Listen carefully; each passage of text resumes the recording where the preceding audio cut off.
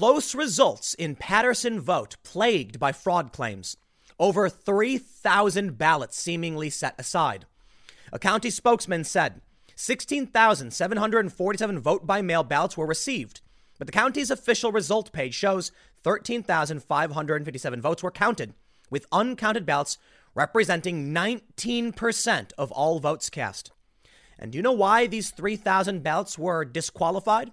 The signatures on the ballots did not match the signatures of the same individuals from previous elections. Nearly 20% of the election was deemed to be, let's just be light and say the ballots were completely disqualified. But this kind of thing doesn't happen, we're told. There's no mail fraud, we're told. What's this? Department of Justice says letter carrier charged with attempted election fraud.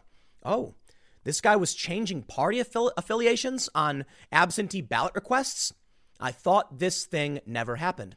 Which brings us to the lead story. Donald Trump says that Twitter is interfering in the 2020 presidential election. They're saying my statement on mail-in ballots, which will lead to massive corruption and fraud, is incorrect, based on fact-checking by fake news CNN and the Amazon Washington Post. The main issue here is, first and foremost, mail fraud is happening right now. These stories are right now. I live in New Jersey. Patterson is up north, and people are very angry. One woman said that one of her relatives had been in Florida for weeks, yet somehow was counted as having voted. It happens. Does it mean it's guaranteed to happen? No. But Donald Trump didn't tweet that it is a fact, it is shown. Donald Trump tweeted his opinion about what may happen if we implement nationwide nationwide mail-in voting. Trump basically said, if we have nationwide mail-in voting, there will be fraud. It's an opinion. Twitter placed a fact check on his tweet, but it wasn't actually a fact check as reported by so many outlets. It was actually just a link to the opinions of left-wing journalists working for CNN and the Washington Post, stating as a matter of fact, without evidence, that voter fraud doesn't happen.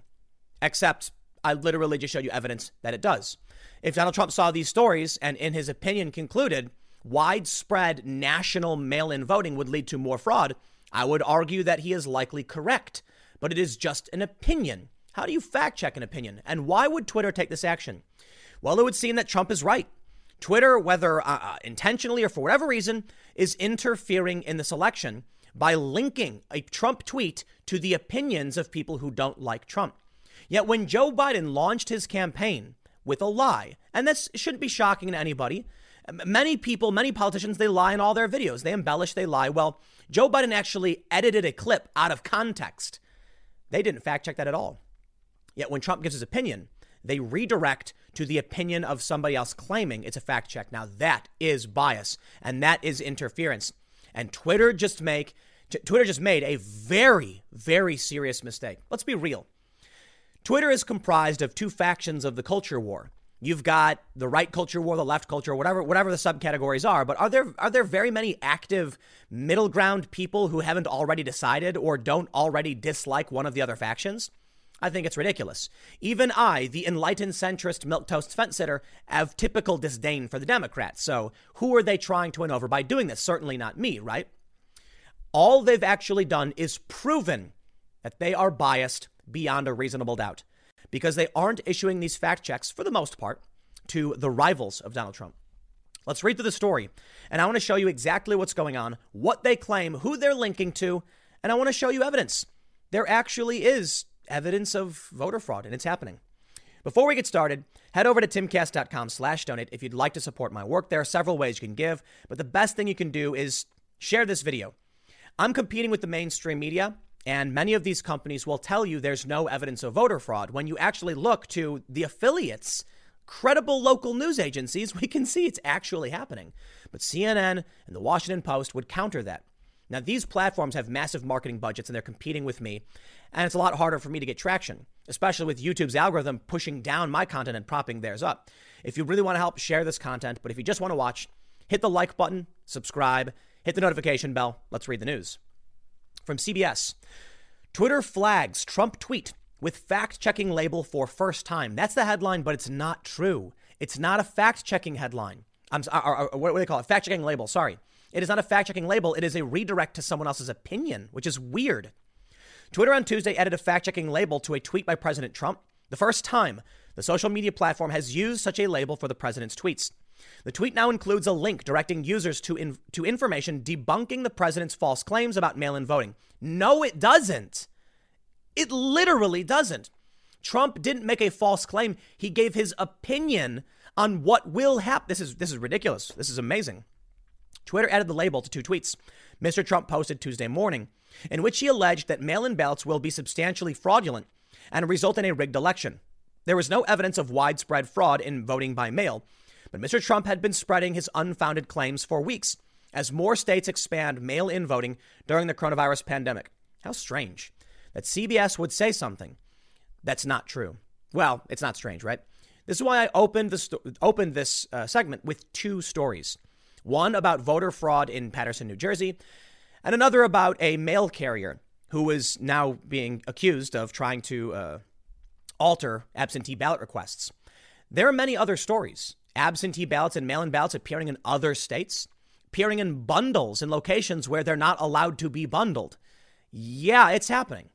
Now, a lot of the people arguing for mail-in voting are acting like there's no difference between absentee ballots and what Trump is talking about. But we'll get to that. Let me show you Trump's tweet. Trump said there is no way, zero, that mail-in ballots will be anything less than substantially fraudulent. Mailboxes will be robbed, ballots will be forged, and even illegally printed out and fraudulently signed. The governor of California is sending ballots to millions of people. Here's my question. How do you fact check a future event? Can you answer that for me, Twitter, CBS, anybody? How do you fact check someone's prediction of a future event that didn't happen yet? If someone came out and said, I guarantee X will happen, you still can't fact check that because, well, we know no one really knows it's going to happen. And even if, when I said in 2018, I think Republicans will win, they didn't. Fact check. Tim Pool was wrong. Right, but it wasn't wrong in that context. What they're saying makes literally no sense, and it's very weird. These claims are unsubstantiated according to CNN and Washington Post and others, the page says. Experts say mail-in ballots are very rarely linked to voter fraud. Is that what Trump said? Did Trump say they weren't rarely linked to voter fraud? No, Twitter just intervened to share this page. When you go to Trump's tweet, you are greeted with a link that says learn about voter fraud. You get this message. Trump makes unsubstantiated claim that mail-in ballots will lead to voter fraud. How is it unsubstantiated when we have this story from NBC New York? There's a couple things that we're going to get to in this. First and foremost, is Trump right about voter fraud? Well, he gave his opinion. How do you say someone's opinion on what will happen is wrong? I don't know. But there is evidence to suggest that voter fraud has occurred with such small scale mail-in voting. This is where the duplicitous nature of the argument comes from and why Twitter has actually intervened or interfered in the election. When it comes to absentee ballots, we're talking about an exemption for certain people to mail in their vote, and it's done in a secure way. And there are still problems with this, and there are still concerns. We're talking about taking our entire voting system nationwide and implementing straight mail-in voting. It's what Nancy Pelosi wants. California, Michigan, these states are doing this as well. We're talking about taking something that is a tiny fraction of the total vote and expanding it to literally everyone. What percentage of elections use mail-in ballots? Take that, divide it by the amount of times we've seen, or do the math, to put it simply. How many times have we seen mail-in voter fraud? It might not be widespread, and that's an argument. That's an opinion about what constitutes widespread or not. But take a look at what Twitter did. First, they showed this story from The Hill. Trump blasts California over mail-in voting following a Republican lawsuit. The Hill tends to be okay. But then we have this post from Jennifer Jacobs.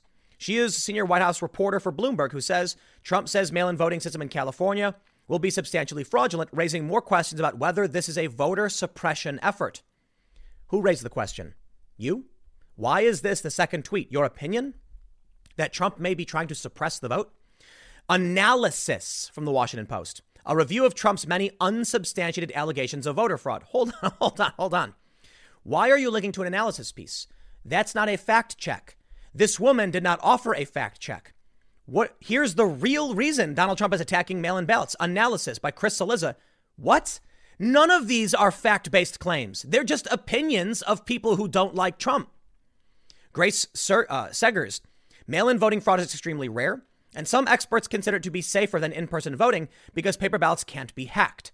Except what we've already seen in certain locations is that people can take your ballot and throw it in the trash. Here's what I explained the other day when I talked about voter fraud.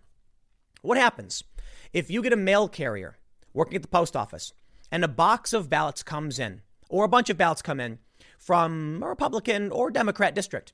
And so this person just kicks the box under a desk and those ballots are gone. Now, some people would argue that's absurd. Why would a post office carrier do something like this? Tell me. I don't know. Why would a letter carrier try to attempt election fraud? This story from The Hill. Federal prosecutors on Tuesday said a West Virginia letter carrier committed attempted election fraud by altering party affiliations from Democrat to Republican on requests for absentee ballots. The clerk of Pendleton County in April received seemingly altered requests from 8 voters, 5 of which had been changed from Democrat to Republican. The request was altered, but the party was unchanged on the other 3, according to the U.S. Attorney's Office for the Northern District of West Virginia. The alterations appeared to have been made with a black pen, according to the U.S. Attorney's Office. The man, Thomas Cooper of Pendleton County, admitted to altering requests and said it was intended as a joke. Cooper was responsible for mail delivery for the 3 towns from which the doctored requests were mailed: Onego, Franklin, and Riverton. Now, many of you may say, Tim, it was only 8 votes. Sure, this guy should be arrested, but what could 8 votes really do? I don't know. Let's take a look at what happened in Paterson, New Jersey. Amid widespread vote-by-mail fraud allegations in the Paterson City Council election, one race was apparently decided by just 8 votes. Now you see why I thought these stories were the ones to pick to give you an example of why voter fraud is possible, serious, and why it should be considered. Apparently, this DOJ allegation is that the man was changing people from Democrat to Republicans. So tell me this. We have evidence of voter fraud. And there was another case where a guy was actually a Republican who was trying to cheat.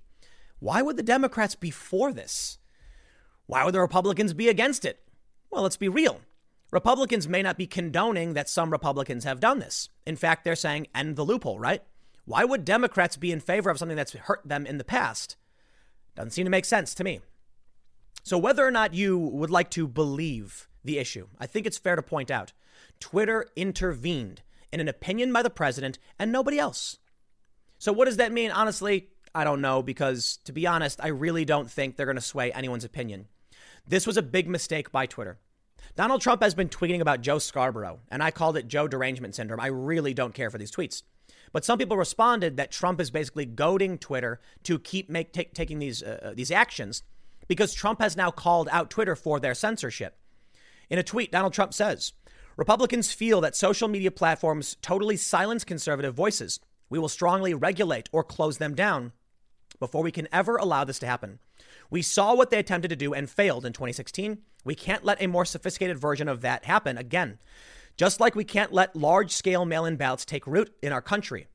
It would be a free-for-all on cheating, forgery, and the theft of ballots. Whoever cheated the most would win. Likewise, social media, clean up your act now. Scott Adams made the point. You may be familiar. He's the creator of Dilbert. He said, when you ask someone to take your ballot to the mailbox, you have not voted. That person has now voted twice.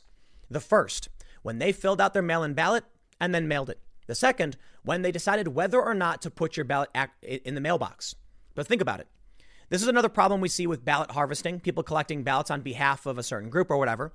But if we have mail-in ballots, someone could go around collecting or with ballot harvesting and say, well, bring your ballots in, go to an all-Democrat district and then just dump them in the river. This is why we have serious problems with or I should say, this is why there are serious concerns about voter fraud. Look, I just given you several examples. So yes, Twitter is taking a bold action, and they probably shouldn't. But following questions about this fact check, it turns out that one of the people at Twitter who runs this is overtly biased against the president. So listen, man, they like to say there's no bias against conservatives on social media. Well, we now have hard proof. In this story from Fox News, Twitter exec in charge of efforts to fact check Trump has history of anti-Trump posts, called McConnell a, quote, bag of farts. Well then, Fox says Twitter's head of site integrity, Yoel Roth, boasts on his LinkedIn that he is in charge of developing and enforcing Twitter's rules, like the one that led Twitter to slap a new misleading warning label on 2 of President Trump's tweets concerning mail-in votes on Tuesday. However, Roth's own barrage of anti-Trump politically charged tweets seemingly calls into question whether he should be creating guidelines for the president and other Twitter users, especially when Twitter is under fire for its alleged left-wing bias. Commentators have argued that Trump's tweets on the risks of mail-in voting were not misleading, and the president accused Twitter of seeking to interfere in the upcoming election under the guise of supposedly neutral fact-checking policy. Roth had previously referred to Trump and his team as, let's just call them, we'll call them actual, he called them actual Nazis. There it is. It's straight up. He mocked Trump supporters by saying that we fly over those states that voted for a racist tangerine for a reason, and called Senate Majority Leader Mitch McConnell a personality-free bag of farts. Last August, Twitter suspended McConnell's Twitter account, prompting the GOP to threaten to cut off advertising on the site until Twitter relented.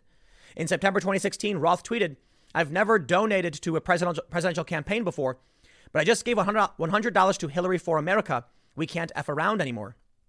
When Trump won the November 2016 election, Roth dejectedly chalked the development up to Bernie Sanders' protest voters and racism before sounding more optimistic notes. Okay, you get the point. I don't need to read everything he's ever tweeted. We get it. He's a Hillary Clinton donor. He hates Donald Trump. He's insulted Trump's family. He's insulted Kellyanne Conway. And Twitter is absolutely biased. And we know Twitter is biased. So when Twitter makes a move like this to fact check the president, and it results in you being directed to mainstream media that lie, they lie. But you know what? Let's not even play that game. When you get directed to the opinions of people who don't like the president, the people who claim there are questions about voter suppression, you have to wonder what their intent really is. Joe Biden actually launched his campaign with a lie. It's called the Very Fine People hoax.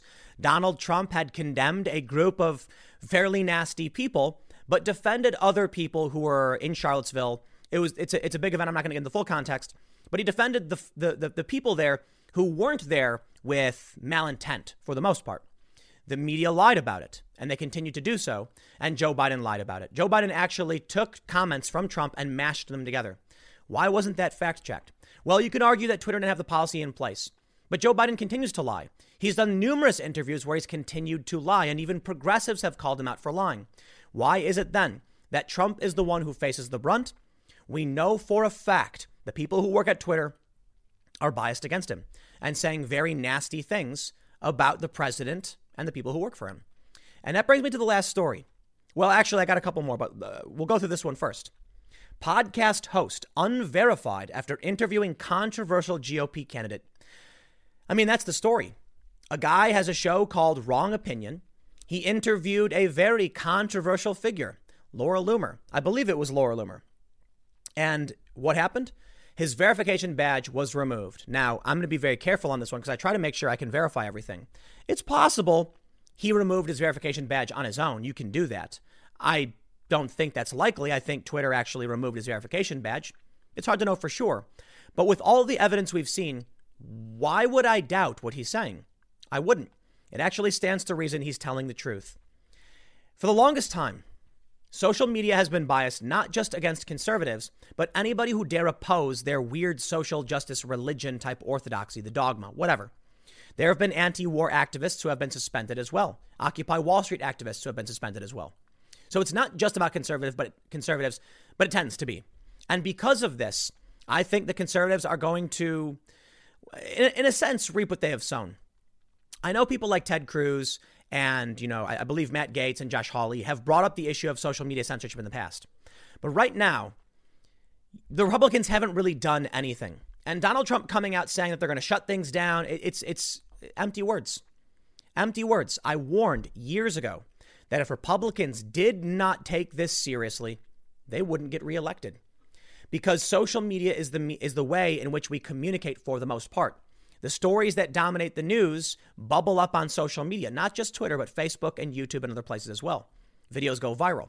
We don't go to the town center anymore. We're not going to the water cooler. Many people aren't going to church. And because of this, we are not getting our speech and our discourse and discussions in public settings. And especially with the coronavirus pandemic, we are now mostly doing things remotely or virtual. In the end, It's worse than I could have even predicted, basically the pandemic. Now, it's possible the pandemic restrictions get lifted and things get better, but it doesn't seem like we're going to be having, mass gatherings without protest for at least till the next year. So think about my warning early on that Republicans needed to get serious about social media censorship. I'm talking about the politicians. Otherwise, they'd never win again. And then look what happened this year. A pandemic hit. And now the only way to actually have these conversations is through social media. Well, unfortunately for the conservatives, many of their biggest supporters, many of the biggest conservative accounts have been purged. And what has anyone done about it? Now, it's fair to say perhaps there's nothing that can be done about it in the sense of regulation or laws. It would be very, very difficult to actually get something on the books to protect speech on social media without lawsuits going through the courts. Until we have that, I don't know where we go. And many of these lawsuits are being struck down. So we need a lawsuit that's going to make its way to the Supreme Court until a precedent is set. The issue with social media is that they're allowed to be biased because they're companies. How do you change this fact? I don't know, especially when the Democrats are benefiting from it. So they refuse to actually adhere to any kind of principle. I have always been a center lefty kind of person. I believe in regulation. I think it's important when businesses get out of control and start stealing the commons, for instance, that we say, hey, you can't do that. But for some reason, these people that normally would be supporting regulation oppose it and respond that private businesses can do what they want, which is so strange because it's something the Republicans would have said 10, 20 years ago. That's where their opinion goes. It's all about power. So here I am, same position I've always been in. We need to defend free speech. How do you do that? I honestly don't know, because the reason Twitter can be biased is because of the First Amendment. The government can't make a law about what they're allowed to do, but the courts can rule, and there will have to be legislation, and there will have to be some kind of Supreme Court ruling, I suppose. But there'll have to be a case and a lawsuit. And for the time being, I don't think anyone can do anything. I really don't. There's one thing that can be done outside of legislation. So let me clarify that last statement. There's nothing anyone can do for now in terms of legislation. Donald Trump could just leave the platform. If Trump left Twitter and started posting things on, say, Minds, for instance, MINDS, then the media would be forced to cover it and people would flock to a different site, and that would completely disrupt Twitter. Yet for some reason, Trump doesn't do it. Instead, he just goes on Twitter and says, we're going to do something, and then never does. Never does. So what's the point in saying it? I honestly don't know. But I will tell you, I do have serious concerns about Twitter's bias and their interference in an election. In the end, I think it'll ultimately benefit Trump. Why? Because if they ignored what Trump was saying, nobody would care.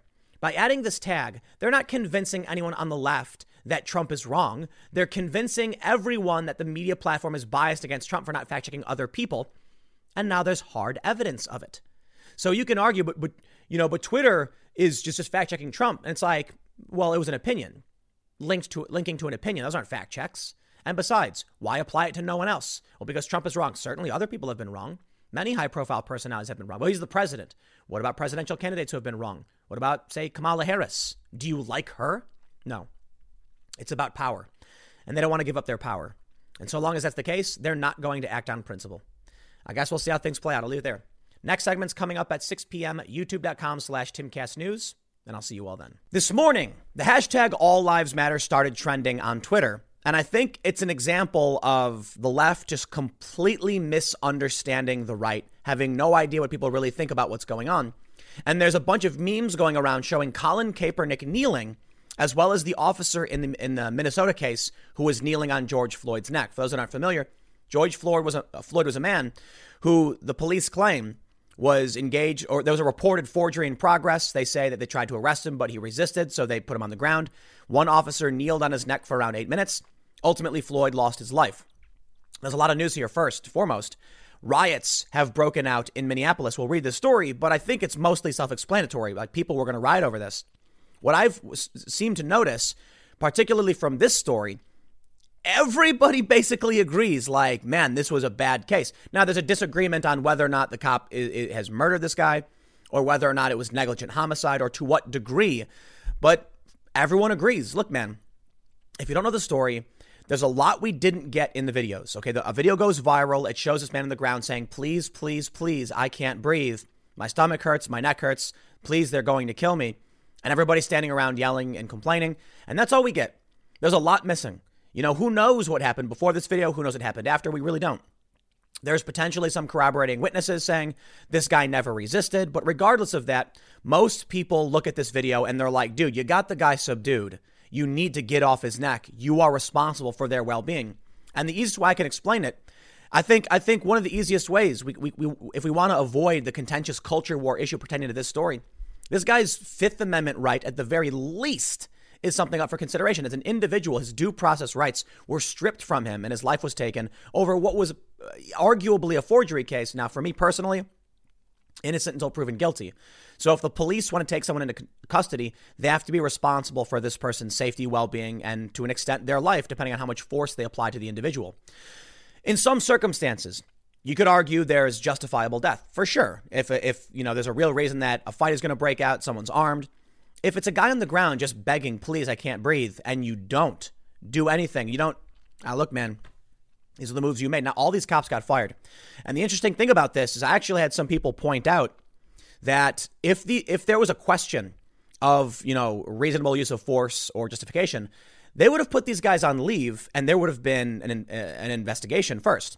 Notably, in instances like this, the unions usually get involved. Not this time. 4 cops, I believe, just got terminated because everybody was like, nope, not this one. You messed this up. This is on you. And now the FBI is involved. So I want to be very, very careful. And, you know, when it comes to stories like this, I always stress we don't know what happened outside of a viral clip. All right. But like so many cases, man, somebody lost their life. So we're going to figure this one out. Now let's read about what's going on with the riots. But I really want to go after these false arguments that are emerging that are kind of misrepresenting, at least my perception of what people are saying from the right. I'm sure conservatives would just know better than I would. But take a look at this picture. What kneeling offends you more? It's like everyone very obviously is more offended by the cop kneeling on the dude who died. Like, what are you thinking? Like, what is it? There's a bunch of memes of this going around. It's like, no, man. You can't compare someone like Colin Kaepernick, who turned this into his shtick, into his career, to someone having their rights violated to the point where they lost their life. Sorry, man. This is just, it's just wrong. But let's see what's going on in Minneapolis. I think, again, the story's rather obvious, like riots broke out. Metro.co reports 4 police officers were sacked following Floyd's death a short time after the brutal arrest in Minneapolis. Hours after the dismissals were announced, protesters filled the streets around the scene of the killing to take part in a peaceful rally. Many in the crowd wore facial coverings to protect against the spread of the coronavirus. I'm sorry. I'm going to stop right there. People wear masks when they go to these things because they don't want to get arrested and they don't want people to identify them. So come on. That's reaching.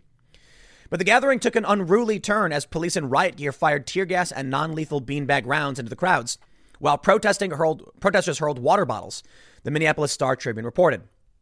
Whenever I've been in a ton of these situations, and everybody wants to know who started it. Did the protesters throw something first? Did the police engage first? I don't think that matters in this regard, right? Look, I get it. If a protester threw a water bottle, like you've got to do something to stop the crowd, especially if they're throwing stuff. How about this? This is what I never understood. Don't send out the riot cops when they're protesting. Well, actually, don't send out cops with riot gear and tear gas in the situation. You got to have a gradual escalation of the use of force. If your cop just was seen on video in this viral clip ending a man's life, regardless of the investigation or who did what, I think there's a presumption of innocence all around because I don't know. Then maybe you shouldn't send out more cops to engage with the people who are angry at the cops. A friend of mine who covers this stuff once told me that the stupidest thing the police do is they send out a bunch of riot cops when protesters show up angry because the protesters are looking for cops to protest against. And this creates the tension almost on purpose. Now, I get it. It's like, what do? Do you just let the crowd romp around and destroy things? Well, no. But if people are mad about the police, maybe there's some other group that needs to come out to protect buildings or to keep things, calm and reasonable. But what happens is almost immediately, many of these jurisdictions send out fully armored riot cops with tear gas and beanbags. It's like, is that the appropriate response to what just happened? Like, maybe even if you were going to send out police, you don't send out the dudes with the tear gas launchers and the rubber bullets and the beanbags. I'll be honest, man. Look, I can't pretend to know how these situations need to be run. I can point out they typically go this way because when imagine you had somebody who was protesting, like, I don't know, factory farms, or a vegan, or vegetarian animal rights activist was protesting. So you immediately walk up to them with animals and start like butchering the animals for food. Like, why would you do that? It's antagonistic. I understand the difference here is that the police come out because there's concerns about, what the crowd might end up doing. But you have to realize they're protesting you. So if you come out, I don't know what the solution is. I'll tell you this, though. It makes everything look substantially worse if the cops end someone's life. And then when people say we're angry, they show up and say, I got a solution for that. Here's my, 40 millimeter. Here's my beanbag. Here's my rubber bullet. It's like, bro, man, like, you're not making yourself look good right now. Maybe they don't want to look good. Maybe that's the point. I don't know. Let's read. I think the mayor even spoke about it. They say local news footage showed some demonstrators vandalizing the outside of a police precinct station and a squad car. The unrest appeared to have dissipated after dark as rain fell. Minneapolis Police Chief Madaria Arradondo earlier confirmed that Floyd's death is under investigation by the FBI and the Minnesota Bureau of Criminal Apprehension. I'm gonna stop here too and throw some shade in the other direction. I understand the anger from the protesters, but like this is a quick administrative win. The FBI is involved and the Minnesota Bureau of Criminal Apprehension. These guys lost their jobs immediately. There's no paid vacation. These guys are in serious trouble.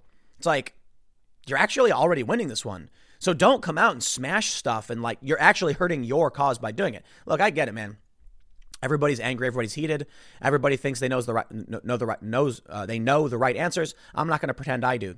But I will say, man, because I've talked to activists about a lot of this stuff relatively often. Bro, if you're winning, you're like, don't mess it up by losing support of the public. It's I understand you want to talk about justice. You want to talk about the demands you want, everything like that. You want to go out and you want to straight up just say like, hey, we're mad about this. We're tired about this. I get it. They got the FBI called in almost immediately. So rioting hurts you a lot. OK, most of us agree this dude should not have lost his life. These things happen and they shouldn't happen. And they happen to people, good people across this country. A lot of people are making the argument that I saw a tweet from somebody saying forgery does not warrant a death sentence. And I'm like, bro, I'm going to stop you right there. Like, I don't believe in the death penalty at all, first and foremost. But even in the capacity where you could make arguments about the need to end someone's life, like self-defense, war, conflict, things like this, of this nature, we're talking about a dude who's innocent until proven guilty, who will never get his due process. That to me is like, I want to approach these stories, these instances, in a way that I think can reach everybody and try and solve the problem. And I think it comes down to the individual level. This is what I said the other day several times. If you want to talk about the racial issues here 100%, I'm down to hear you out. We can talk about it. But one way we can all unite around this is just calling out the violation of our civil rights by a state enforcer. Straight up. This guy's Fifth Amendment. At the very least, I'm not saying it's like that's the core issue. I'm just saying straight up, this guy has lost the right to due process. They just ended him. That is a violation of everything we as Americans would stand for. Like, I don't know what this guy did. Maybe he did something, maybe he didn't. And that's the problem. So we got to take this seriously. Now, how you solve for this, I don't know, because one of the things I did mention the other day was bail reform in New York. Like, I don't like the idea that someone can be accused of a crime and then locked up because they can't pay for it. It's like, that's the presumption of guilt, bro. We can't have that. But then you end up with them releasing actual criminals who are arrested for a reason, and they go around committing more crimes. I think the big problem is the scale of cities. So Mayor Jacob Frey said at the same news briefing that regardless of the investigation's outcome, it was clear that Floyd's death while in custody was unjustified and that race was a factor. All right. I want to read this All Lives Matter stuff to you. I don't know if race is a factor, and I really don't like that people jump the gun on that stuff. If he knows more than me, he's the mayor. I can respect that. My other concern is that people are just going to jump to the racial issue because people are of different races. I don't like that, man. I understand, like, especially growing up on the south side of Chicago, how these, racial injustices play out. Like, Chicago is like created redlining and blockbusting. These are huge deals. But what I don't like about it is maybe the cop is just a bad guy. You know what I mean? Like, maybe he's just a bad person and he hates everybody. I don't want people to feel separated based off of these superficial functions. And I don't want this to overlook the core fundamental civil rights that every American is due. And that includes due process. You can't do this to somebody in violation of their rights, for so many of their rights. I mean, first and foremost, life, liberty, and the pursuit of happiness, period. We can start from there, and I think we can all agree. It's like, okay, I'll agree with that, right? Like, who would disagree with that? You can't kill somebody. You know, we could argue it's accidental or whatever. This dude was kneeling on the guy. He could have asked for help. He could have moved. And that's on him. And that is on him. But check it out. We end up seeing the hashtag All Lives Matter trending. And this one really frustrates me. You know why? All Lives Matter is not trending because some conservatives, some All Lives Matter supporters started it to like complain about what's going on. Like, I don't think there's very few people who are looking at what happened to that dude and being and happy about it. I think everybody's questioning, like, to what degree this guy is culpable. Is it murder? Is it negligent? Whatever. But All Lives Matter is trending because people are complaining about All Lives Matter. It's like, whoa, bro, you can't start the trend, or at least, I don't know who started it, but you can't start pushing the hashtag and then being like, why is it trending? And I see people do this all the time. There'll be some trend, but typically I'll be like, I gotta say it, man. I gotta be fair. When conservatives will use a hashtag like dump Trump or something, they'll do it critically, knowing that it contributes, and they talk about it. I'll tell you what, man. I want to show you this meme from Colin Kaepernick. I want to talk about this, and then I want to talk to you about another viral meme that's going around about All Lives Matter. So I think the easiest way to explain how these people do not understand the sentiment of the American people is this. Colin Kaepernick kneeled during the national anthem. He was protesting what he thought was police brutality. And people protested back. I don't care. I mean, that's just, I don't care. I really don't. If Colin Kaepernick wants to protest, I would argue it's like, I roll my eyes at that. That's fine. If other people then burn their Nike gear and say they don't like him, like, that's also fine. Why are you mad that someone else doesn't like that he kneeled during the national anthem? And that is completely different from what this dude did by kneeling on the neck of George Floyd. I just, there's no overlap here. I go on Facebook and what do I see? Everyone complaining about this man losing his life, but the left, many leftists, arguing that conservatives are more offended by one over the other. And it's like, why are you trying to make this a dig at somebody who agrees with you, or for the most part does? How come we can't just come together and be like, yo, we all agree that was wrong? You could easily argue from the constitutional perspective, the Fifth Amendment, and then from the social justice perspective, this guy, a racial component or whatever. The reason I don't want to go the racial route to start with is because I want to make sure we can all look at this and look at it in a way that we can agree with and figure out how to solve this problem. Because the way I explained it the other day is, if we get to the core of the violation of civil rights, we solve this problem. And if it is true that police disproportionately target minorities, then guaranteeing the civil rights of all persons will disproportionately help those minorities. You see what I'm saying? But I want to show you this All Lives Matter meme that's going around right now, and it's just wrong, and it's so stupid. It really just shows you how the saying is that conservatives think liberals are misguided, but liberals think conservatives are evil. They really don't know anything about what conservatives are arguing or what they think. And that's true to me to a certain degree. Like, I have people correct me all the time and I'm like, I'm not a conservative. You know what I mean? It's funny then when leftists say that I am, and I'm not, and I don't understand like exactly how they see the world and all this stuff. I'm a moderate. I'm an enlightened centrist. Come on. This is a famous comic having to do with All Lives Matter. I'm going to read it for you because a lot of people are listening and they can't see it. It's 9 panels. The first one is a guy who says, well, I think that all lives matter. Panel 2, we should care exactly equally at all times about everything. Then it shows one house burning down and one house not burning down. And he says, all houses matter. The other person chimes in, I agree, all houses do matter. But at the moment, the one on fire should get more attention.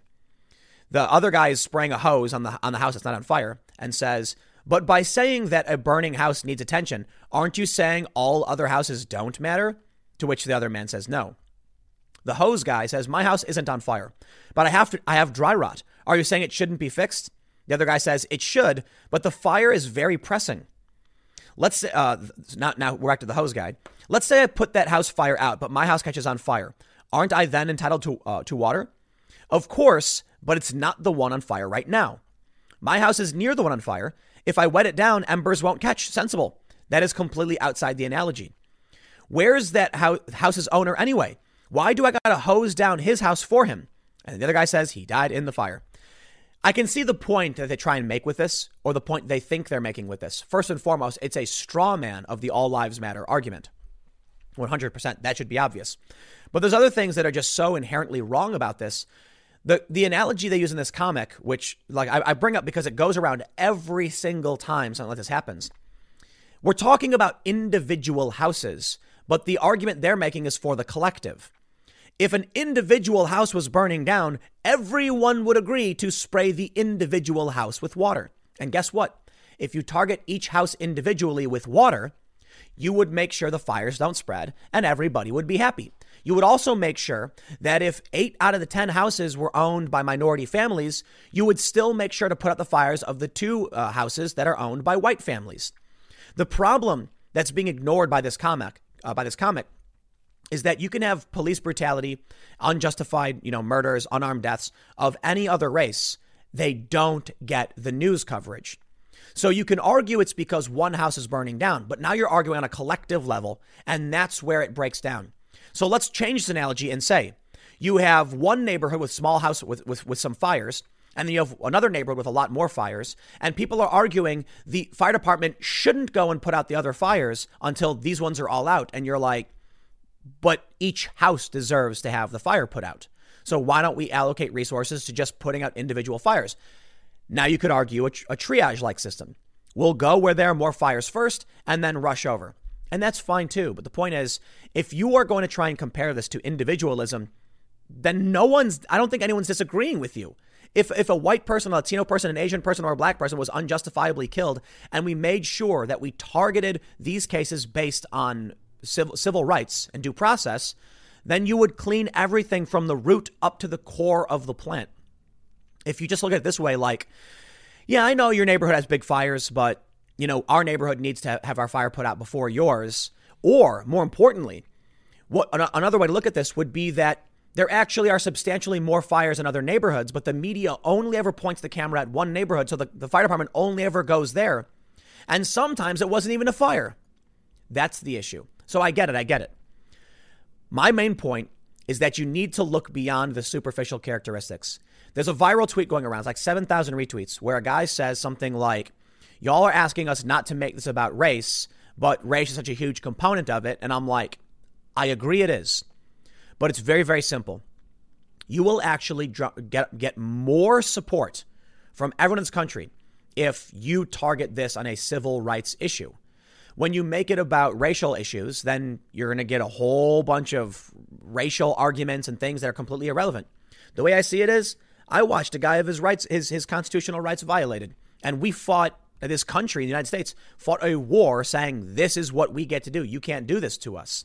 The same goes for 2A as well. 1A, 2A, 3, 4, 5, 6, 7, et cetera, et cetera. This guy deserved his day in court. And the same goes for bail reform and all these other issues that need to be worked out, because I'm a big fan of the Constitution. I'm a big fan of individualism and individual liberties.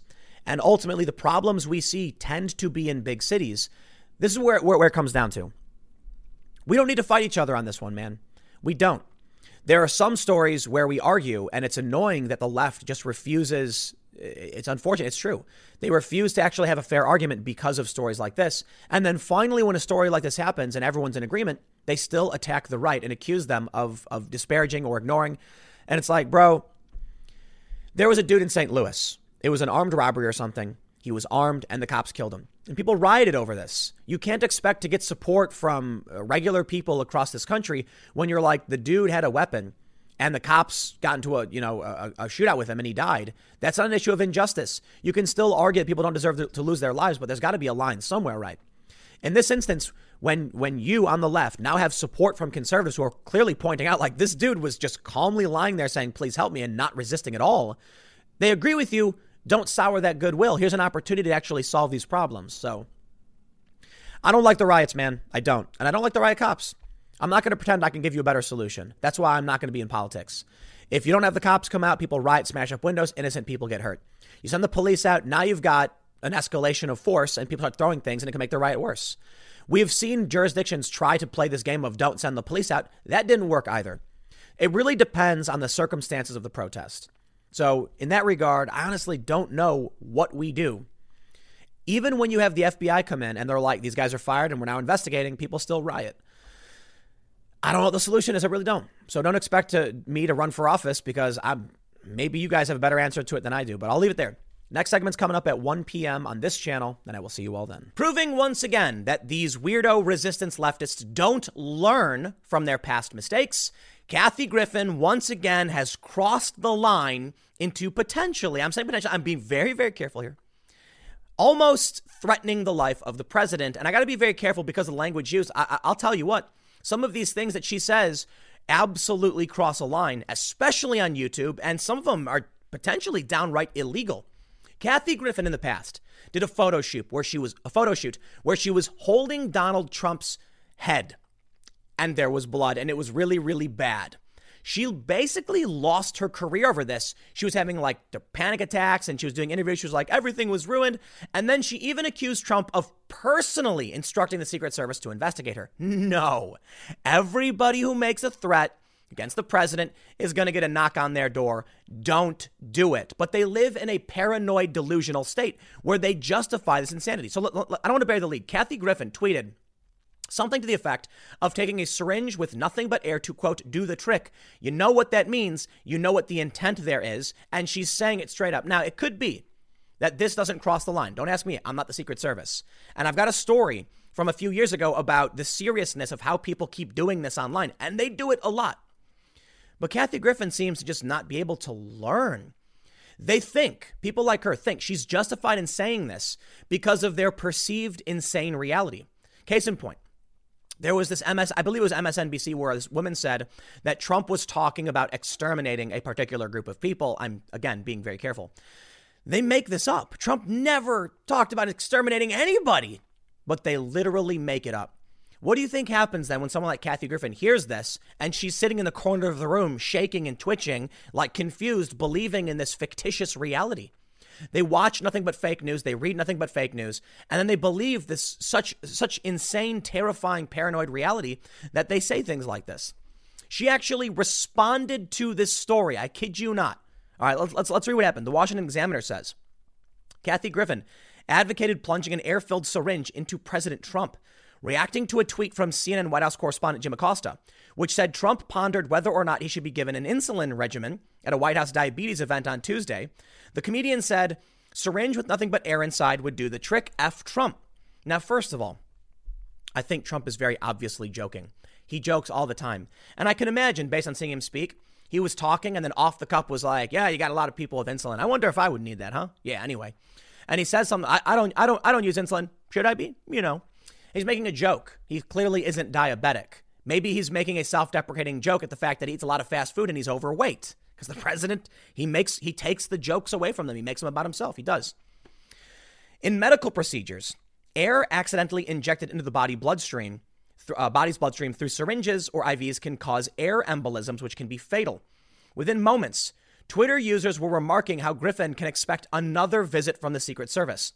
Griffin stirred controversy in 2017 when she held up a bloody prop of Trump's severed head in a photo shoot, a move which disrupted her career and prompted a visit from the Secret Service, according to her lawyers. Quote, I don't think I will have a career after this, Griffin told reporters in tears after the photo became public. I'm going to be honest. He broke me. What? He didn't break you. The media and your delusional friends and the weird paranoid state you live in broke you. Something else broke you and put you in this broken world. Trump derangement syndrome didn't come from Trump. Sure, Trump can say nasty things. Sure, he can be a mean guy. But how many of these people have been pressed into this by the media? I'm going to tell you something. A story has just come out from the Wall Street Journal. Facebook knows they're dividing people and their algorithm creates a hyperpartisan divide. And they swept it under the rug. So you know what?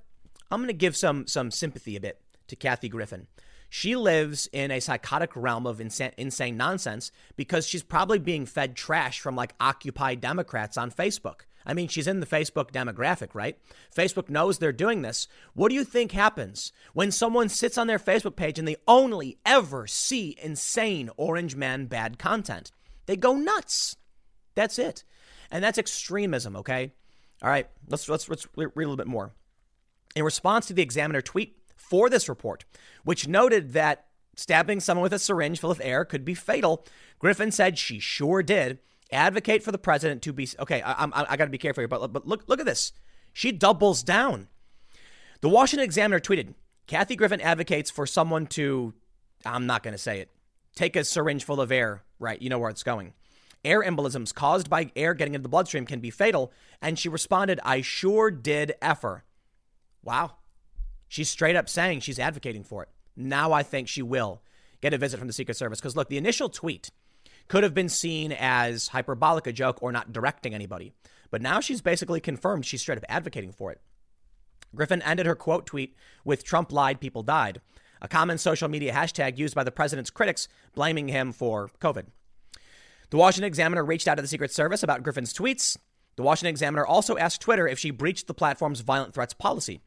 A representative said the company will look into the tweets. I'm not a big fan of the tattle game with journalism. I can understand why in this regard they may reach out to the Secret Service. However, I'm curious as to the way in which they reach out. I think the appropriate thing to do if you're a journalist is to reach out to the Secret Service and say, not the person's name, but would this phrase be considered, illegal or a violation? Journalists like to play this game, and I'm not trying to drag the Examiner here because I don't know what they said, where, like, I've called out journalists for this in the past. They will contact some organization and use it as a way to tattle. They'll email you saying, your employee did an awful thing. Do you condone this behavior?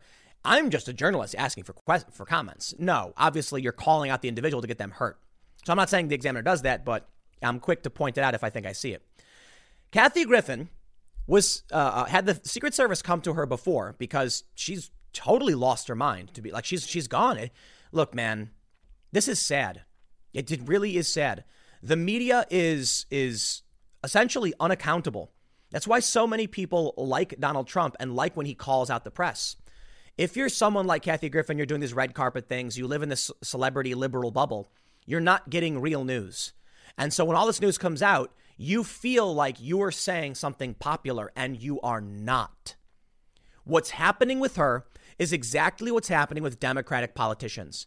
They're not crossing this line, but they're saying things close enough to insanity because they're not getting real news. And Kathy Griffin, she actually blamed Trump personally. Like, just stop, okay? It's not personal.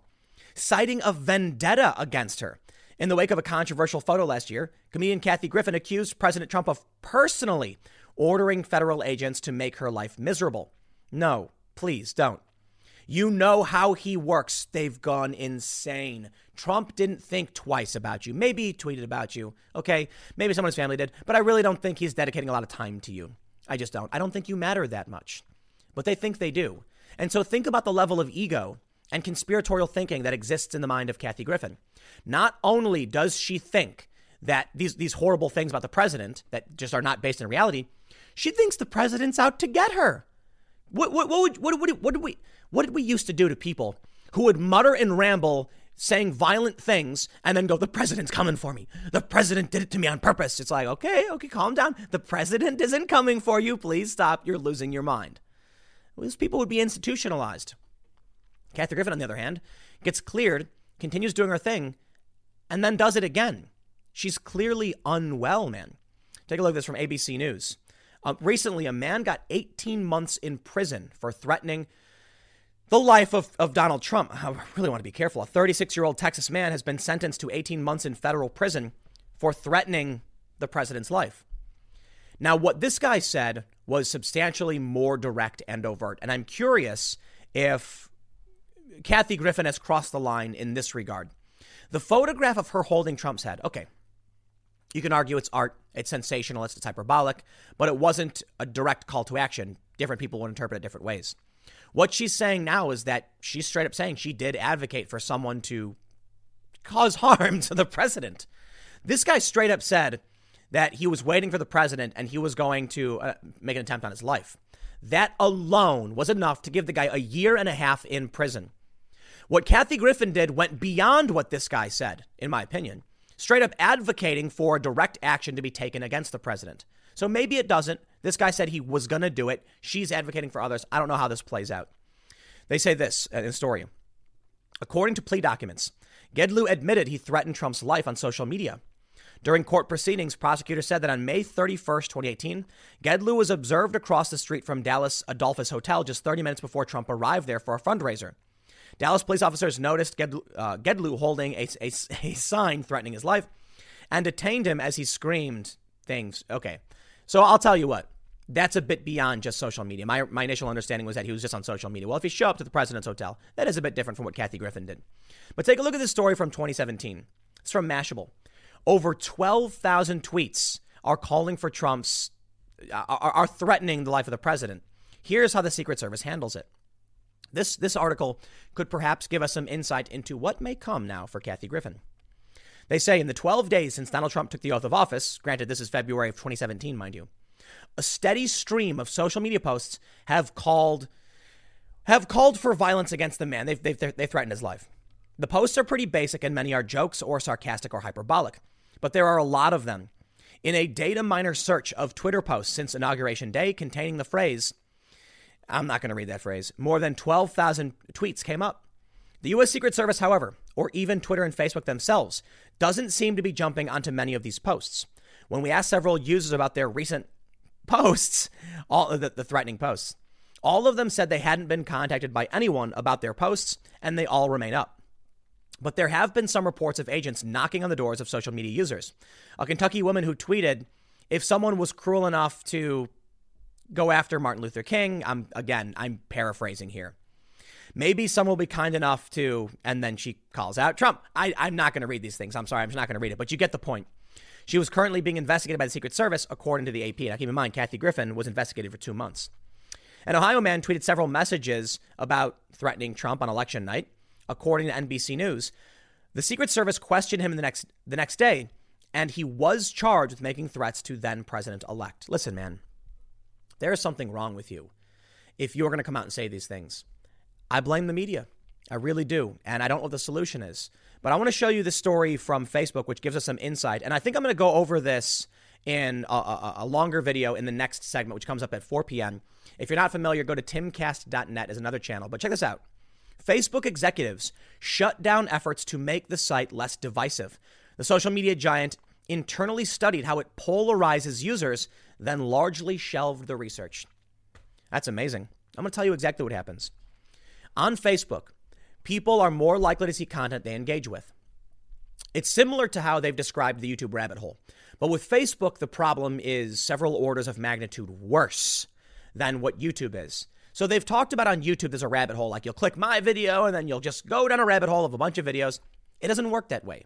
For one, on YouTube, you have to actively choose what you're going to watch, which video you're going to watch or listen to. Whereas on Facebook, they put things in front of you. Other people choose what you will watch.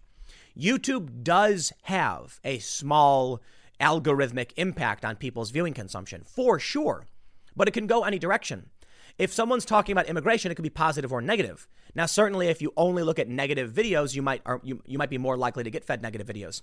But I've received numerous messages from people saying that my content de-radicalized them because I approach issues they're concerned about, but present a more nuanced opinion. So the issue isn't so much on YouTube that if you click a video, you'll be pushed on a rabbit hole. The issue is that the left on YouTube doesn't talk about the same things as the right on YouTube. So what happens is, if you're concerned about issues like immigration, you're not going to get left-wing content about immigration. You're going to get right-wing content for the most part. Now, with Facebook, something's different because the content is fed to you in a very short thread. You're only going to get a small handful of posts on Facebook. So if you go on Facebook one day, you will see like 2 posts. One of those posts will be like, Donald Trump is evil, the orange man is bad. You might be curious and you might click it. And then now Facebook has learned this is how you react. This is what you react to. And so now you're more likely to see these. More importantly, however, you're more likely to directly share it, sending it to your immediate friends and family. YouTube does not do this. Facebook does. If you subscribe to my channel, you can share my content. It's greatly appreciated if you do. It helps. So consider that. However, YouTube isn't sending you content based on what another subscriber that you know thinks because you don't friend other subscribers.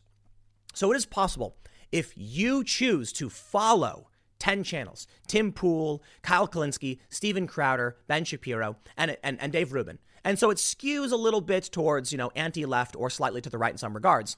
You might get fed more similar videos to that, but you made the choices of who you wanted to follow based on who you liked to listen to. On Facebook, your Gammy, your friend from high school, might share an article because they have TDS. Then you see it, fake news, Occupy Democrats, whatever, and you go, whoa, is that true? And you click it, boom, now you have TDS. Then you share it. YouTube doesn't work that way, and Facebook knows. So why is it that Kathy Griffin is shrieking and spinning in circles? Because TDS is contagious, and it's through Facebook, and we know it, and I've said this over and over again. Twitter operates in a different way. Twitter gives you a point system, rewards for your polarizing shock content. YouTube does not. YouTube incentivizes creators to go down certain paths for the most part, but a broader market share on YouTube is centrism, sort of. What you need to understand is that if you want to make money on YouTube, you need to go vlog and skateboard and hang out on the beach, not do politics, because that dramatically reduces your ability to get views. So all these people are like, the YouTube grifters are lying and trying to make money. No. Full stop, buddy. Not true. Certainly there are some that have fake opinions for money, but the fastest path to YouTube success is like prank videos. I mean, not so much anymore. They've gone after them. But do a vlog about your dog or whatever. You want to make money on YouTube? You sing nursery rhymes. I'm not kidding. They get hundreds of millions of views. The people on YouTube who do politics take a hit on their maximum market share by doing so. But on Facebook, things are different because individuals share within their own base. So therefore, triggering and shocking them is what generates traffic. Now you may be saying, but Tim, what if someone shares the YouTube video on Facebook? YouTube deranks these. To the best of my knowledge, this is true. They may not, but I'm pretty sure. When Facebook was trying to prop up their video platform, they would make sure YouTube links got less preferential posting, visibility than their own native videos because they didn't want people to leave the platform. YouTube absolutely is a direct radicalization engine, and even they know it, according to this story. So I do kind of feel bad. Now, ultimately, the responsibility falls on you. If Kathy Griffin wants to post this psychotic, insane psychobabble, she's made a choice. Maybe she should have made a choice to read other news because guess what? Just because you're dumb, it's not an excuse. You have a responsibility to know what you're talking about. But all of these people like her. They're trapped in this cyclone of fake news. And the smartest thing the fake news could have done is claim they were the real news. And that's what's happening. Donald Trump being fact-checked on Twitter. Did you see this story? He tweeted an opinion about mail-in ballots. And Twitter issues a fact check where they link to the opinions of Washington Post and CNN. That doesn't make sense. It's not a fact check. That's an opinion war. You're polarizing people. Why? Don't ask me, man. But they're absolutely making things worse. These journalists claim to be real news. They're not. I mean, the cable TV stuff. There's some great journalists out there, man. They work for local papers. But these New York Times people, they're not so bad, but they could be kind of bad. You have the Washington Post. They're pretty bad. CNN is just awful. It really is just awful. So what happens when you have someone like, you have Jim Acosta, you have Brian Stelter, Oliver Darcy. These are principal reporters and personalities at CNN. Oliver and Brian are the media reporters, and their whole shtick is not to report the news, but give a play-by-play on Fox News. Why? How is that relevant to me? When I see these media reporters and all they do is talk about Fox and Trump, I'm like, you're not talking about the media. Like, what about this story? I'm sure they'll talk about this, to varying degrees. I'm not going to, pretend like they wouldn't. They probably will. But then they default to like 80% content that just rags on Fox News. I kid you not. I don't need TV Guide for Fox News. Now, when CNN appears on Facebook and they say Facebook is good to go, it's factual news. Yes, but they're driving you down a rabbit hole and they blame me on YouTube. Not true. It's Facebook. It's Facebook and Twitter. Facebook is how you spread the contagion. You get a TDS article, you press share because people are infected like a zombie bite. It appears in your feed and now you see this and you're more likely to be dragged into Trump derangement syndrome. Trump has got his problems, man, but he's not that bad that you need to make these threats against him. Dude, chill. Seriously. On Twitter, people like dragging the opposing faction. Everybody does. And so when you make tweets calling out your rival in the culture war, you get a bunch of traffic. What we end up seeing then is the Trump reply guy phenomenon. People who've realized you'll get a ton of followers, low quality, stupid followers, by waiting for Trump to tweet and instantly replying as fast as you can, you will get a ton of followers. And they tweet things to Trump like, you're dumb, and I can't believe how dumb you are. Like, you're so stupid, you didn't even know this or that. And it's like, none of these things are arguments, but it works. They get followers from it. That's Twitter's problem. YouTube is the least problematic. In fact, YouTube allows you an opportunity to see alternative, contradictory information. So when the mainstream media puts out their garbled lies, you can go somewhere else and see a different opinion. You can see me, for instance. I used to work for these companies. I left because of what's going on there. So this turned into a media rant because I'm just thinking about why it is that Kathy Griffin has gone insane. What made her insane? And that's it. And it's not just her, it's so many other people, but some people are more susceptible. I'll leave it there. But at 4 p.m. over at youtube.com/TimCast, we're going to do a deep dive into Twitter censorship, their interference in the election, Donald Trump calling them out, and how the left is reacting. So it's similar. There'll be an overlap here. Check it out. It's my main channel over at timcast.net. You click that, it'll redirect you. Subscribe if you haven't, and stick around. It'll be at 4. For those of you listening on the podcast, you've already heard this segment, so stick around because there's more to come. I will see you all in the next segment. My main channel segment today dealt with Donald Trump calling out Twitter for election interference by putting a fact check on his tweet. If you didn't see it, head over to timcast.net. Check out that video. Went up at 4 p.m. Donald Trump was right. Twitter was interfering in the election because they're selectively editing his posts. But more importantly, this fact check, I'm doing air quotes, was actually just calling out Trump's opinion, which isn't wrong. He was making a prediction about the future of what might happen with mail-in voting. But it was linking to the opinions of like Chris Cillizza of CNN and the analysis of the Washington Post. That's not a fact check. That's just arguing Trump's opinion. Now we can see with an update how nefarious this actually is. In a story from Breitbart, Twitter's Trump fact check does not disclose company partnered with groups pushing mail-in ballots. And wow, I don't know why how I missed this one. Maybe it came out after I recorded. But this basically means Twitter had partnered with companies that were pushing mail-in ballots. Twitter as a company was in favor of this and only put the fact check on Trump because they support mail-in ballots. Well, their bias is obvious. The people working at Twitter have tweeted things that are overly biased. But this is something else. Twitter is being accused by the president of election interference. And you can argue that, like I did, based on the fact that they're only going after Trump and not, say, Joe Biden. But this is a whole other level. Why are they in favor of mail-in ballots? And why didn't they disclose the conflict of interest by interfering with the president's tweets? Does it say in the Twitter terms of service and conditions that Twitter may add things to your tweets? That seems like, I don't know, kind of messed up. Let's read the story from Breitbart. Twitter, for the first time, put a fact check label on tweets from President Trump, using the controversial tactic on messages in which the president complained there is no way that mail-in ballots will be anything less than substantially fraudulent. So there's no way he's basically predicting the future. Opinion, you can't fact check the future, I'm sorry. It may be instructive that Twitter seized on the mail-in balloting tweets as the first issue for Trump's rapid-fire social media feed to slap with a fact check label. Twitter did not disclose in its so-called fact check it is partners with two groups financed by leftist donors that engage in voter participation efforts, including drives pushing mail-in balloting. Twitter sits on the, quote, premier partner list of one of those groups alongside Viacom-CBS, the merger of Viacom and CBS. Twitter's so-called fact check about Trump's mail-in balloting cited CBS political reporter Grace Seggers vouching for mail-in voting. Woo! We got a hat trick. Twitter calls out Trump.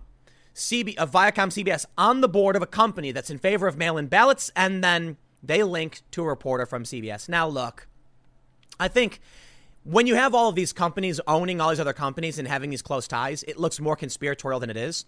At the very least, Twitter should have disclosed a conflict of interest, but let's be real, Twitter shouldn't be doing this in the first place on Trump's opinions about whether or not mail-in ballots are safe. Analysts have posited such proposals help the Democratic Party. Republicans specifically fear the prospect of voter fraud, since mail-in voting would be harder to authenticate. Yesterday, Trump tweeted the following, earning him a badge reading, "Get the facts about mail-in ballots." So we did cover this. I'll go over the context, but I want to point something out. I do not believe the Republicans or the Democrats on mail-in ballots. I don't. Republicans are saying, oh, it's voter fraud. It's voter fraud. Is that assuming Republicans won't engage in voter fraud? Right? The argument, I think, has something to do I think it has to do with something else. I do think it's fair to point out voter fraud, though.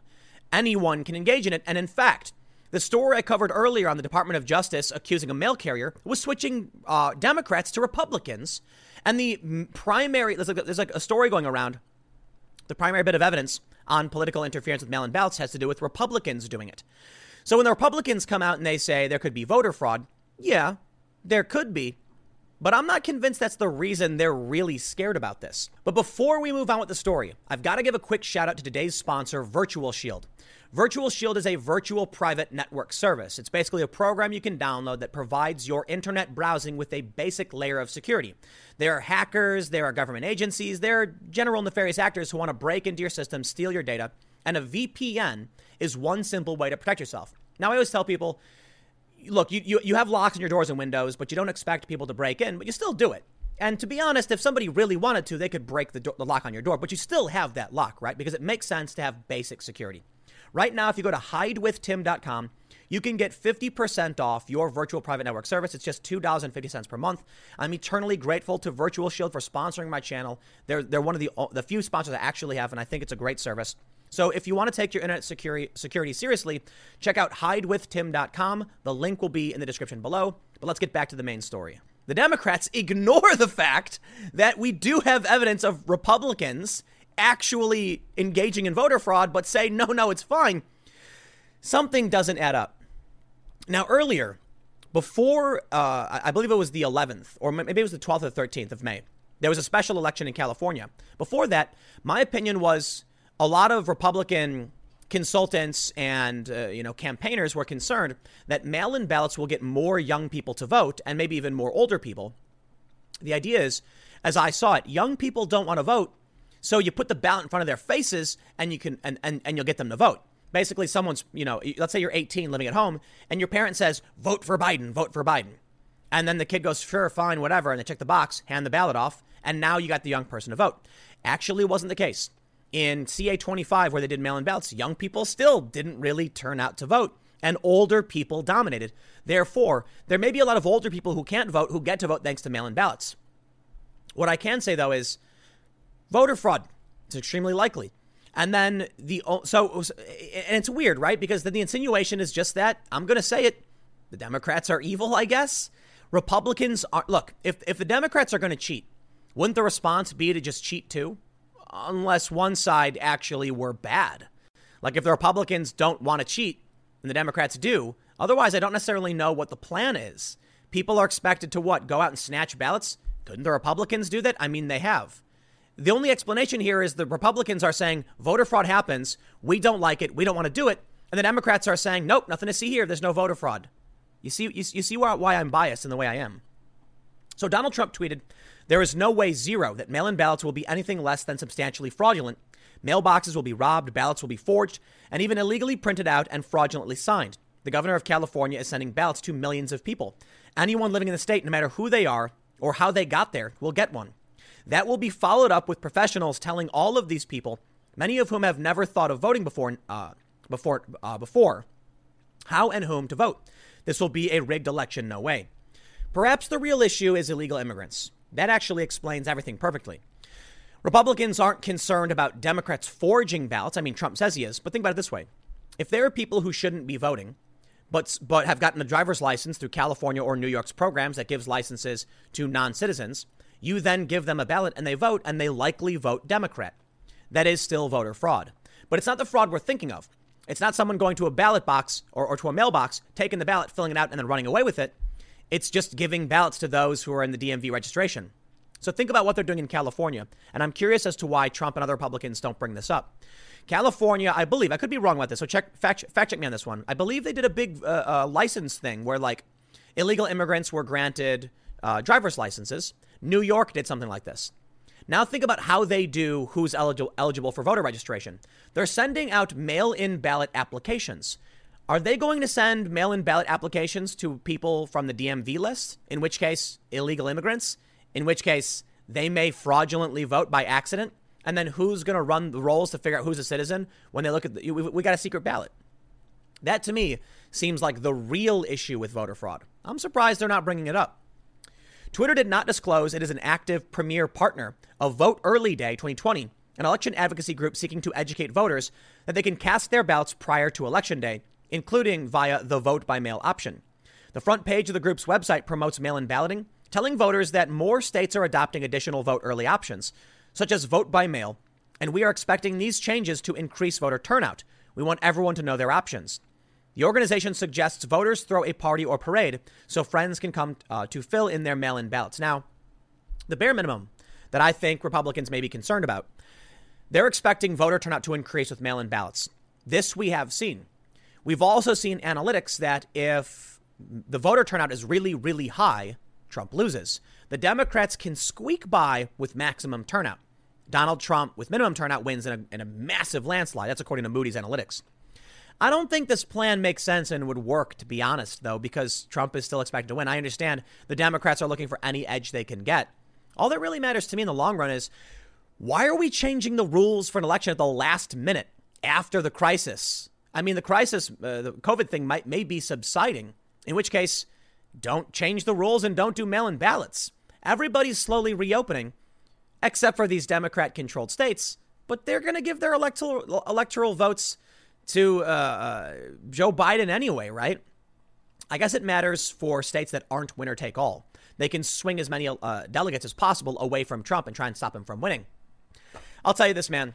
There's one reason why the Democrats want mail-in voting. One, they want an edge to win. Nothing else. COVID, nah, spare me, dude. Not interested. Okay? If somebody wants to vote, they can go vote. The pandemic is states are reopening. The data is in. We know what's going on. There's no other reason to push for this other than it gives Democrats an edge, period. And Republicans scream voter fraud, but none of that matters either. Just say it like this, man.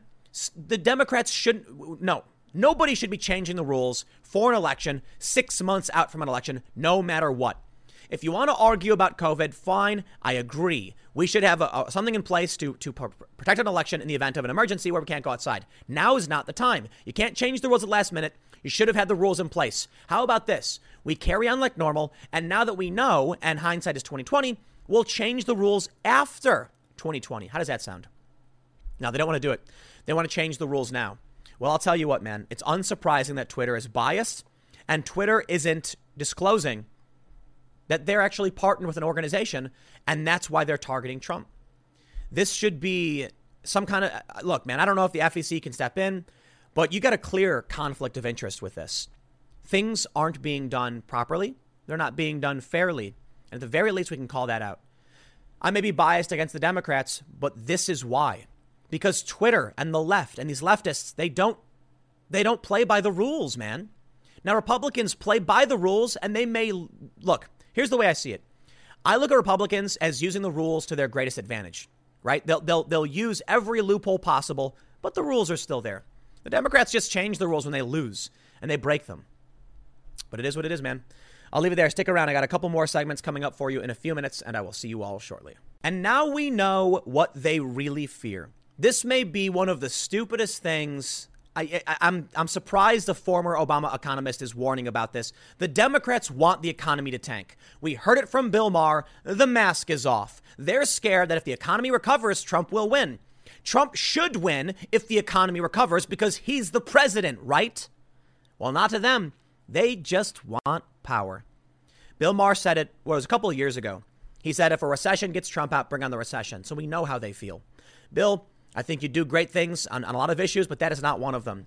If Trump deserves to win because he helped people and he made the economy better, so be it. I'm not going to cry about it.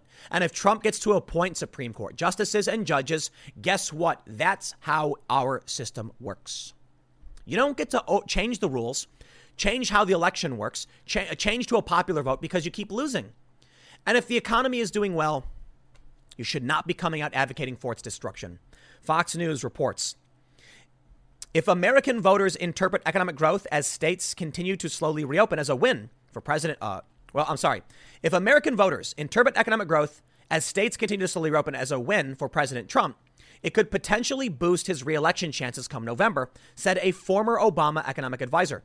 Appearing Wednesday on America's Newsroom with host Sandra Smith, Jason Furman said that there is nowhere to go but up for the nation's economy amid the coronavirus pandemic. The economy went incredibly far down, he explained. In April, it was at a very low point.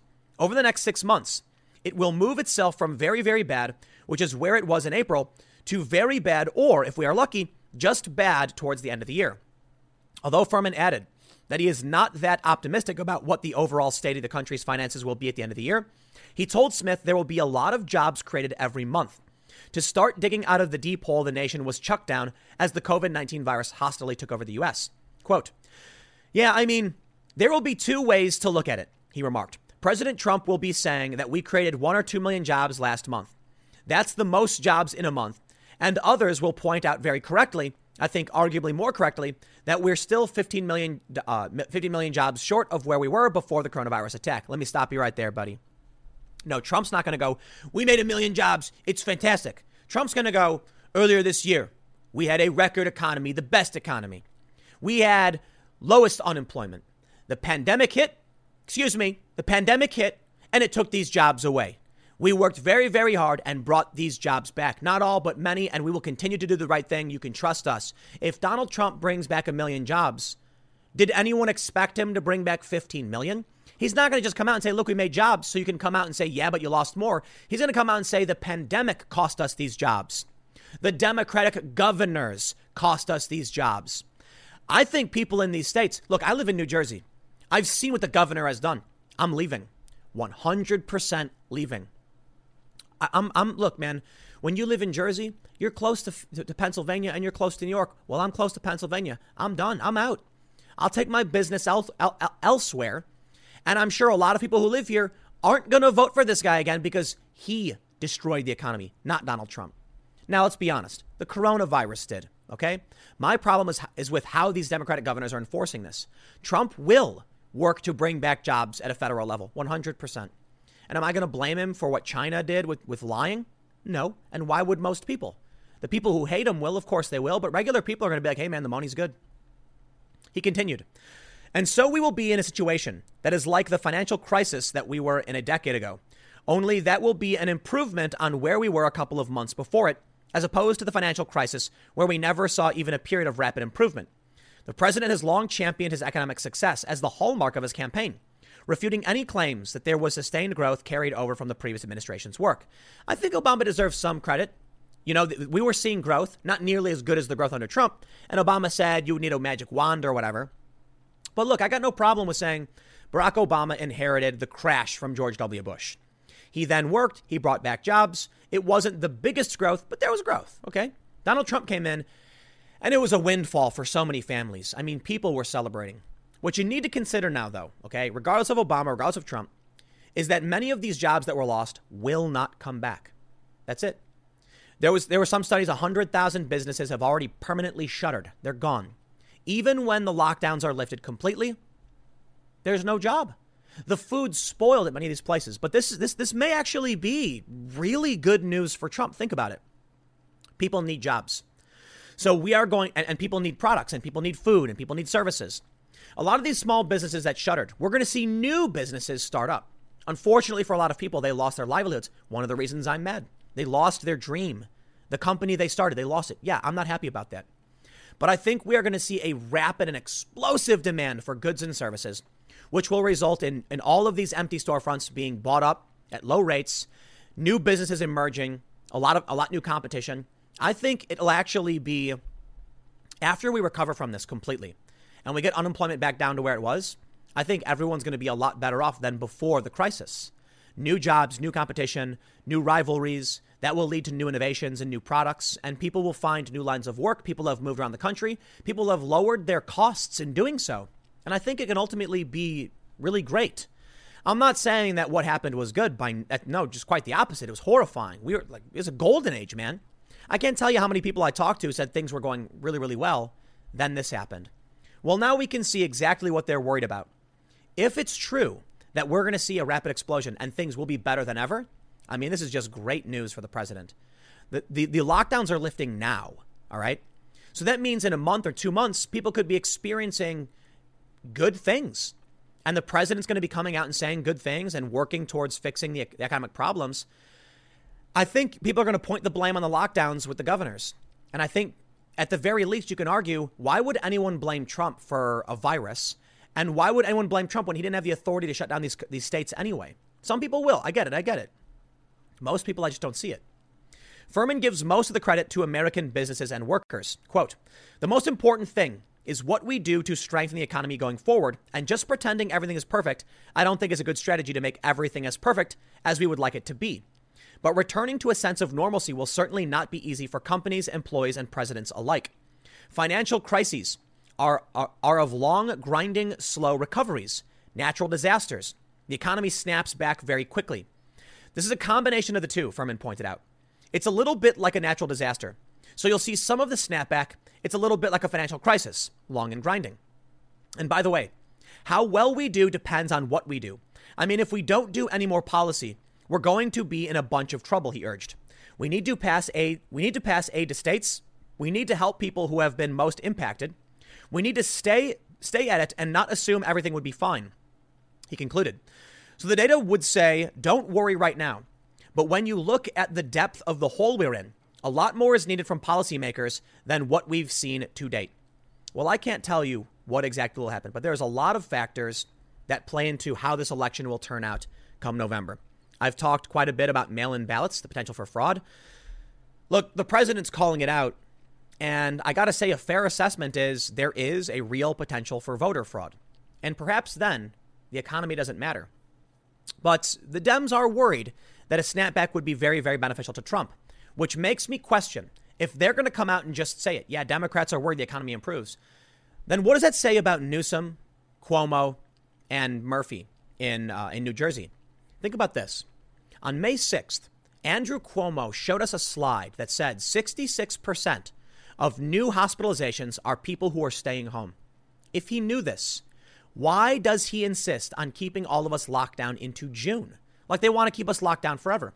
Why did Phil Murphy of New Jersey and Garcetti of Los Angeles say we won't be able to reopen completely until we have a vaccine? It makes you wonder the advantages they get if they force mail-in voting. At the very least, if we ignore fraud, they're hoping for a larger voter turnout to boost their chances of winning. So is it fair to say that Cuomo, Murphy, Newsom, and Whitmer are locking down to try and force voter turnout in their states? No. You know why? Because that would be speculation without evidence. However, in my opinion, is it more likely than not? In my opinion, I would say it's greater than chance. That's exactly what they're doing. But I don't know, man. I think it's silly that they want to change the rules at the last minute. I think it's completely absurd they're ignoring the science. But what else could a regular person conclude?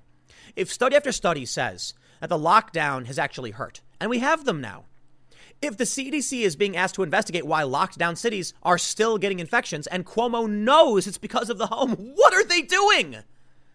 What are they doing other than making the problem worse while simultaneously their party advocates for mail-in ballots, which conveniently would only be viable if there was a pandemic going on? Based on what we see here from this former Obama economist, if we lift things, what happens? No mail-in ballots, massive economic recovery, and then in all likelihood, Trump wins re-election. That's crazy to me. It's a crazy thought that they would do this. But I don't think it's a conspiracy. I really, really don't. I think it's a tendency. I don't think you need Whitmer to call up Cuomo and say, don't open up. I think they all know what they're doing. No, we got to remain locked down. I do think it's fair to point out a lot of them are scared. They don't want to take the blame for this because it'll look bad on the Democrats. But guess what? The economic damage will always be your fault. And it won't be Trump's. And the virus won't be Trump's either. So whatever it is they're doing, it's going to backfire in their faces.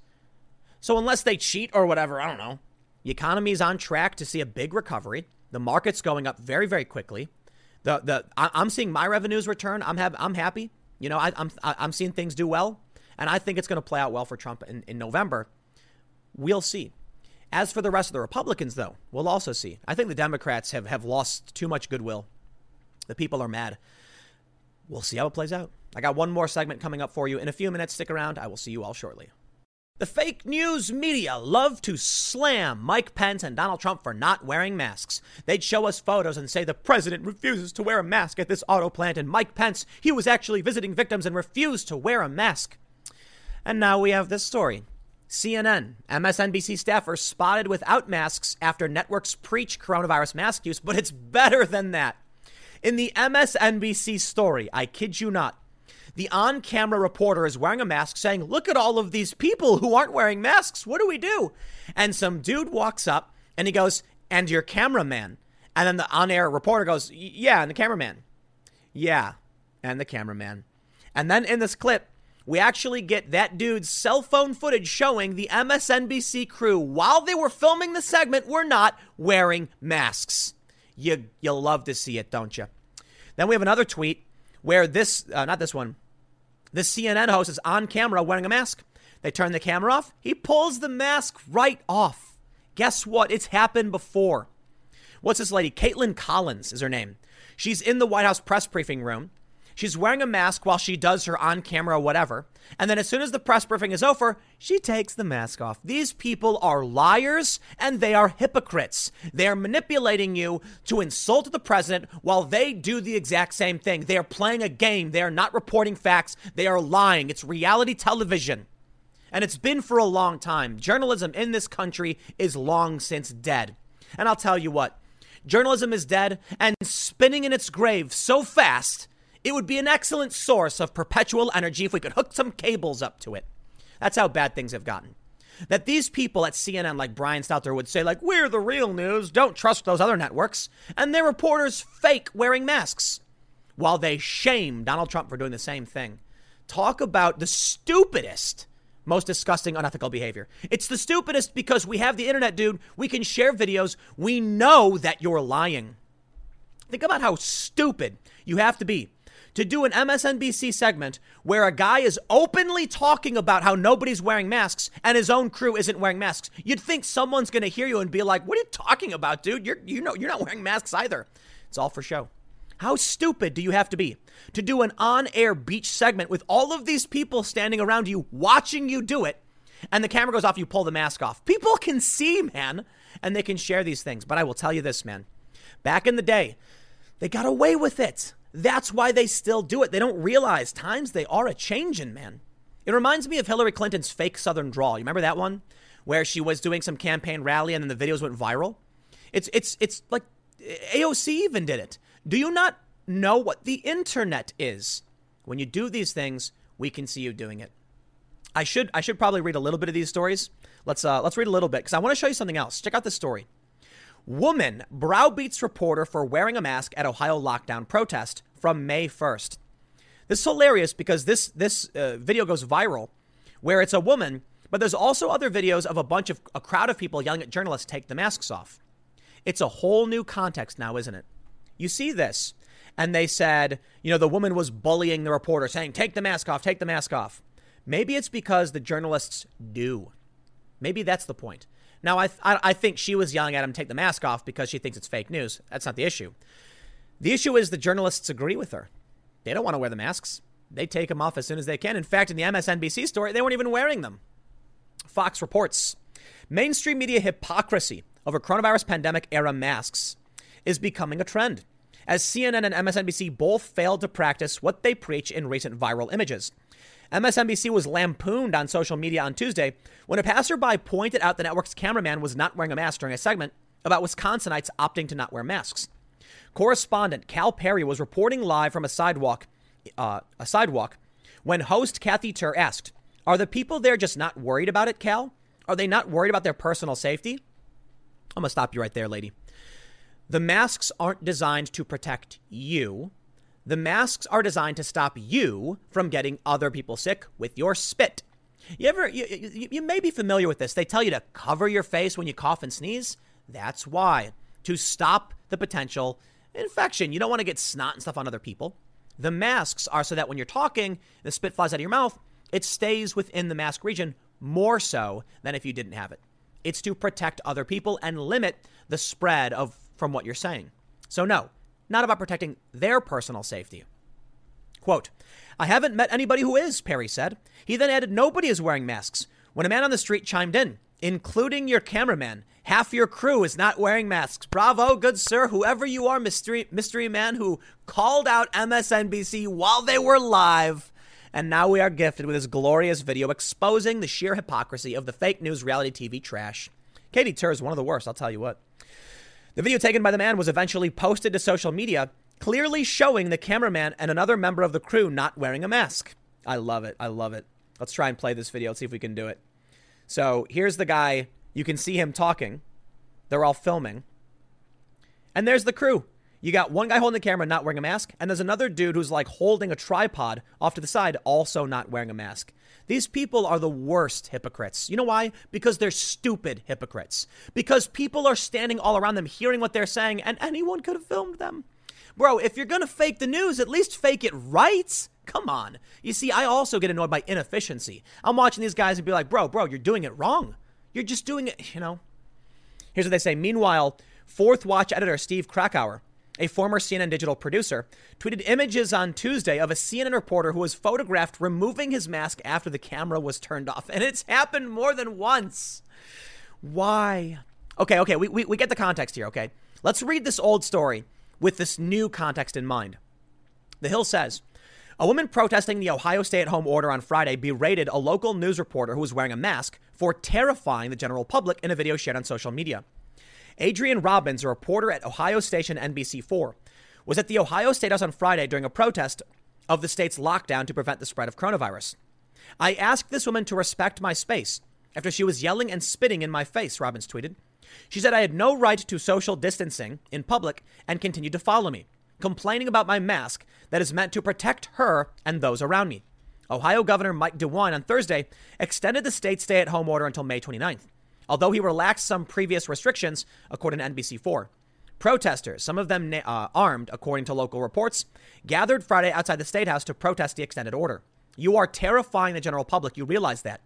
The unidentified protester says in a video taken by Laura Hancock, a reporter for Cleveland.com. That's interesting now. At the time, you may have said, whoa, why is she coming after this reporter? Now consider what these other journalists are doing when they wear the masks only on camera. Yeah, they're scaring the general public. Think about it. The journalist wearing a mask who thinks they don't need it, and then the camera turns off, and they take it off. What do you think people at home think when they see those masks? They think, oh, this must be really bad. These guys are wearing masks too. They're not. They're lying to you. So maybe this protester was right. Quote, you know that the company that you work for is lying to the American people, and you know that what you're doing is wrong at the end of the day, she says in the video. That's actually really amazing. This lady, I guess she's right. I'm not going to. So I think her argument, the protester, if I was going to make an assumption, is that she doesn't think coronavirus is nearly as bad as it really is. I'm not sure what her point was. But the reality is, for now, these journalists doing these videos absolutely are faking it. They are lying, and they are scaring the public. It may not be for the exact same reason that these protesters think so, but they are. The Hill has reached out to NBC4 for comment.